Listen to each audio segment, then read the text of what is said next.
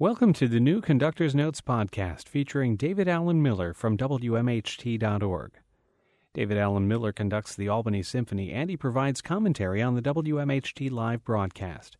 David's commentary is full of fascinating stories about the music, the performances, and more. In order to keep the program mostly music, some of what he provides ends up on the cutting room floor. This podcast contains no music, but it does contain all of David Allen Miller's commentary from the concert broadcast on WMHT Live, on WMHT-FM, your classical companion. The Conductor's Notes podcast, featuring David Allen Miller's commentary for the Albany Symphony concert broadcast, is made possible in part by a grant from the Aaron Copland Fund for Music, supporting nonprofit organizations that have a history of substantial commitment to contemporary music. Our concert began with a brand new work by a lovely young American composer named Stacey Garrop. Stacey lives in Chicago, where she's a professor of composition at Roosevelt University, and she came to my attention a little more than a year ago when we were looking for someone to fill a position called Composer Education Partner. You see, the Andrew W. Mellon Foundation gave the symphony a very generous gift to create a series of composer partnerships. And so each year, starting this year and continuing for the next two, we're going to have a composer education partner who's going to be sort of a mid-career composer who does some very involved education project in the public schools of our region, as well as having pieces played by the orchestra and commissioned by the orchestra as well. And then another position called mentor composer, in which we have a really major American composer come and work with the orchestra, and on which we perform works by that composer and also record works by that composer. So this concert actually featured two of our resident composers, Stacey Garrop, our composer educator partner, and John Harbison, this year's mentor composer. Back in November, as the first part of her residency, Stacey had brought us a piece that had already been played once called Becoming Medusa, a very dramatic piece about that terrible figure in Greek legend who turns men to stone, statues, when they look upon her face and her hair made of serpents. And the premise behind that piece was that it was imagining what Medusa had been like before she was turned into a hideous monster. I was so taken by that piece that I said to Stacey, since I knew we were going to be playing a piece of hers this month on the American Music Festival, that she might consider writing a multi-movement work, almost like a Greek mythology or women in Greek mythology symphony, and making each movement somehow related to women in Greek mythology. And she so much liked that idea that she went ahead and proceeded on that project. So on this evening's concert, we feature two more movements, separable pieces, but pieces that ultimately will be part of this larger work about Greek women in mythology. And these two movements are actually, again, very contrasting movements to Becoming Medusa as well as to each other. The first features the Sirens. It's about those very attractive ladies who lure men onto the rocks to die on the rocks on the shores of their island with their siren song, with their beautiful voices. And if you remember from the Odyssey, Odysseus actually had his men strap him to the mast of his ship when they passed the island of the Sirens and all go down below, so that he would somehow be able to withstand their incredible, bewitching power. So this first movement is all about the Sirens and their song, and you'll hear that song in the woodwinds at the very beginning, and you'll hear the sound of the men on the ship passing in the sound of the brass that comes a little bit later. And this work builds itself up to quite a frenzied climax before subsiding. The second movement is a rather more introspective work. If the first work, Sirens, is something of a scherzo, this second movement we're playing tonight is something of a slow movement, and it involves the fates, the ladies who decide who shall live and who shall die, and who cut the thread of life at the end of people's lives. And so this movement begins with a very beautiful and evocative cello solo played by the orchestra's principal cellist, Susan Libby, and then continues again to build to quite a dramatic climax before subsiding, and before you hear at the very end the snipping of the scissors as this cello solo ends once more abruptly. So here now the world premiere of two pieces by Stacey Garrop from Greek mythology, first Sirens and second The Fates. The orchestra is the Albany Symphony, conducted by me, David Allen Miller. This is the Conductor's Notes podcast, only from WMHT-FM, your classical companion, and WMHT.org. Those were the opening works of the Albany Symphony's American Music Festival, two pieces by Stacey Garrop from Greek mythology, first Sirens and second The Fates. The orchestra was the Albany Symphony, conducted by me, David Allen Miller. The American Music Festival, as its name would suggest, mainly features American music, but we never want to be altogether exclusive about American music. And actually, I hope that as the festival evolves and grows and develops, it'll become even more than purely an American music festival and embrace a great deal of world music as well. So we like to feature some non-American work on the program so it doesn't seem terribly chauvinistic. And I knew that I wanted very much for this year's American Music Festival, which is a very focused set of three days of very intense musical activities, 5 or 6 different events over a long weekend, that I wanted to have an artist in residence. And I turned to one of my favorite artists who deals a great deal with living music and with new music, the Scottish percussionist Colin Currie. Colin had been with us a few years ago to record George Tsontakis' beautiful percussion concerto, Miraloya, and I've worked with him in various cities around the United States. He's just an amazing artist and a brilliant solo percussionist. And so I called Colin, who makes his home in London, and asked him what he might like to play. And I said, it doesn't have to be American. It's wonderful if it is, but whatever you're working on and most excited about. And he mentioned that he would just have been finished playing the 4 premiere performances around the world of this brand new percussion concerto, which was written for him and commissioned for him from one of the legendary Finnish composers, Eino-Juhani Rautavaara. Mr. Rautavaara is now in his early 80s and has really dominated the Finnish music scene for many, many years, owing a great deal in his music to Sibelius. As you can imagine, almost all Finnish composers must take a strong stand for or against, or living in the shadow or continuing the line of Sibelius. And Rautavaara very much embraces the sort of quiet lyricism of Sibelius and writes very evocative and very accessible music. So Colin had just finished, as I said, this series of 4 concerts, I think at the Concertgebouw in Amsterdam, in England. The last one had been in Baltimore. And so we gave, in fact, the 5th performance of this brand new 3-movement concerto. Very beautiful orchestral piece, very big and dramatic, rather self-explanatory, a rather majestic introduction to a rather fast-moving first movement, a really evocative, beautiful slow movement, and then finally a rather rip-roaring finale. I should mention there's a rather prominent cadenza at the end of the 3rd movement, featuring the vibraphone and the marimba, as well as some of the unpitched percussion. And that was sculpted entirely by Colin from the material of the piece. Very impressive cadenza, I think. So here now, only the 5th performance in the world of Eino-Juhani's recently written percussion concerto for Colin Currie. Colin Currie is the soloist. The orchestra is the Albany Symphony, conducted by me, David Allen Miller. This is the Conductor's Notes podcast, only from WMHT-FM, your classical companion, and WMHT.org. I should probably say a few words about the American Music Festival before we embark on the second half of our program. This is a very ambitious and I believe a one-of-a-kind event among orchestras in America and in the world. For a weekend every year, the Albany Symphony basically creates a whole group of concerts around the idea of American arts and American music, and brings together a great number of recent works as well as newly commissioned works and brand new works, and performs them in various venues and with various ensembles. This year we're very excited because it was the first year that we actually have condensed the festival into a weekend. In past years it's actually been in March and has spread over different weekends, but now it's really feeling much more like an intense 3-day music festival. And the entire festival took place at RPI's magnificent new Performing Arts Center, MPAC.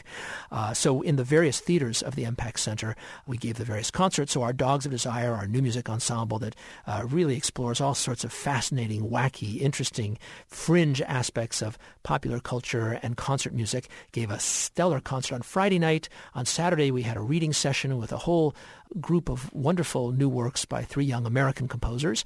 On Sunday afternoon, Colin Currie, our artist in residence, gave a percussion performance. Sunday morning, the orchestra recorded John Harbison's Great Gatsby Suite. And Saturday night was, of course, the sort of epicenter, the central culminating event of the whole festival, our subscription concert, which you're now listening to. And so the subscription concert is a fairly adventurous idea to have a concert that's entirely made up of brand new or very recent works, 3 of the 4 of them all being by American composers. So a real chance to hear music as it's being created, essentially, and to hear what's really newest on the scene. To open the second half, we featured a brand new work, a commissioned work, by one of my favorite composers, whose music I did a lot in my early years, but have not had the privilege of doing so much recently. So I was delighted to be reunited with James Primash, who's a distinguished professor at the University of Pennsylvania in Philadelphia, and really one of the most elegant and beautiful of American composers. Jim writes a great deal of liturgical music, beautiful choral pieces as well. And I asked him whether he might be willing to adopt as his theme something to do with the American Luminist painters, the so-called Hudson River School of Painting. And he took that idea very seriously and researched the painters of the Hudson Valley, Thomas Cole, Frederick Church, Mr. Bierstadt, and all the like, and of course was captivated by them, as we all are. And he was particularly captivated by the play of light. These painters were, of course, best known for the way they projected light and captured light in their paintings. And so Jim decided to write an entire tone poem, about an 18-minute work, inspired by the idea of light in the paintings of the Luminist school. So the piece is called Luminescence, and it really is just about the different. In essence, it's a translation of the colors of light, of the way light is captured and projected in painting into music. And so it doesn't actually go chronologically. It begins, as you'll hear, in the deepest reaches of the night, darkness in the lowest part of the orchestra, and builds up very, very slowly and beautifully with these magnificent, there's almost a little bit of Gregorian chant that he's lifted and has used as part of the subject of his argument. And it builds up, and you don't get night followed by morning, followed by day, followed by evening. If I remember correctly, you get night followed by dawn, followed by dusk, eventually leading to daylight. So not in chronological order, but a beautiful tone poem exploring the idea of light, but in purely musical terms. So here now, Jim Primash's brand new piece, commissioned by the Albany Symphony for this concert, Luminescence, featuring the Albany Symphony, conducted by me, David Allen Miller. This is the Conductor's Notes podcast, only from WMHT-FM, your classical companion, and WMHT.org. The Conductor's Notes podcast, featuring David Allen Miller's commentary for the Albany Symphony Concert broadcast, is made possible in part by a grant from the Aaron Copland Fund for Music, supporting nonprofit organizations that have a history of substantial commitment to contemporary music.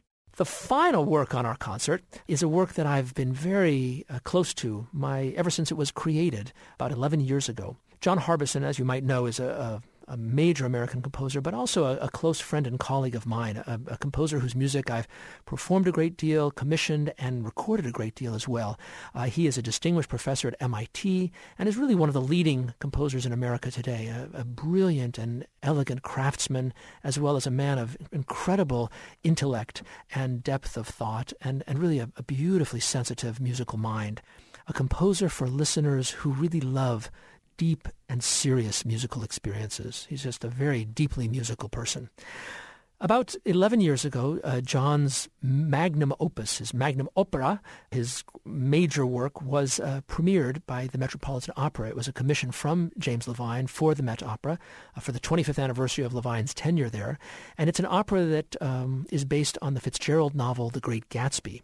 And for the opera, John had written the libretto himself, taking it really almost entirely from the text of the book, and had fashioned an extremely powerful, I think, and moving opera. I had the privilege of being at opening night at the Metropolitan.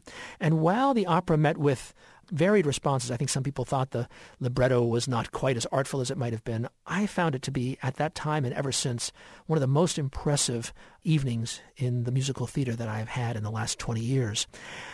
The work was done at the Met and then repeated at Chicago Lyric Opera and then brought back to the Met by Levine, who's a great champion of Harbison's music and loved the piece. And then it really has not been played since. So for the last 7 years or so, the opera has lain dormant. Finally, John was convinced by another champion of his music, David Zinman, the esteemed American conductor, to create a suite from the opera. And he did that, and it was premiered last summer at the Aspen Music Festival, where Zinman was the chief conductor. When I heard it, I immediately said to John, the Albany Symphony and I would be so honored to not only perform this piece, but to record it. And John very graciously agreed to have it performed on this concert and then recorded the following day. The work is a fascinating work in and of itself. I mean, if one knows the opera, it's delightful to reconnect with the themes and the music of the opera, but it's quite a powerful and direct work of purely symphonic music. The reason that it is such a unique and original piece is that throughout the opera, there had been different scenes in which in order to sort of intensify the period sense of the opera, Harbison had actually utilized a little 1920-style jazz combo on stage during the two big crowd scenes at Gatsby's estate. This jazz orchestra plays, and there's even a young tenor singer who sings this kind of 1920s style music. And then in certain scenes in Mabel's garage, where, if you remember the story at all, Tom keeps stopping by and showing off his girlfriend, Tom Brady does. There's a radio, and they keep turning on the radio, and you hear these fabulous old foxtrots and songs and such coming out of the radio, but in fact they're actually being performed live during the opera. All of this music was written and was original by John Harbison. He didn't take themes or take foxtrots and orchestrate them. He created his own world of sort of faux 1920s music. I thought it was very funny that he was, as he mentioned, he was standing in the men's room during the first performance at the intermission, and the gentleman next to him said, "Gee, I really love all these old foxtrots and songs. I wish the composer could have written stuff as good as the old stuff," not knowing that Harbison had actually written the old music as well. In fact, I think the music is composed in the most powerful and beautiful way, and the music of this jazz orchestra keeps finding its way into the big orchestra. So for the suite, John took this little chamber jazz band, which is a tuba, a trombone, a trumpet, a tenor banjo, a soprano saxophone, violin, drum set, and keyboards, and has essentially embedded it in the center of the orchestra. So as the piece progresses, it's a two-movement work, and the two movements really just mirror the two acts of the opera. But within each movement, there's a big central section, which is a series of these fabulous dances and songs played by this jazz orchestra and sort of commented upon by the larger orchestra. So an amazing amalgam of kind of early jazz age music, but newly composed, and surrounded by this much more dramatic telling of the whole Gatsby story. So here now, the recording premiere, because this was, even though this piece had been played once before, we in fact have now created the first commercial recording, which will be coming out later this year. The recording premiere of John Harbison's Suite from the Great Gatsby. The orchestra is the Albany Symphony. It's conducted by me, David Alan Miller. The new Conductor's Notes podcast featuring David Alan Miller from WMHT.org. David Alan Miller conducts the Albany Symphony, and he provides commentary on the WMHT live broadcast. David's commentary is full of fascinating stories about the music, the performances, and more. In order to keep the program mostly music, some of what he provides ends up on the cutting room floor. This podcast contains no music, but it does contain all of David Alan Miller's commentary from the concert broadcast on WMHT Live, on WMHT-FM, your classical companion.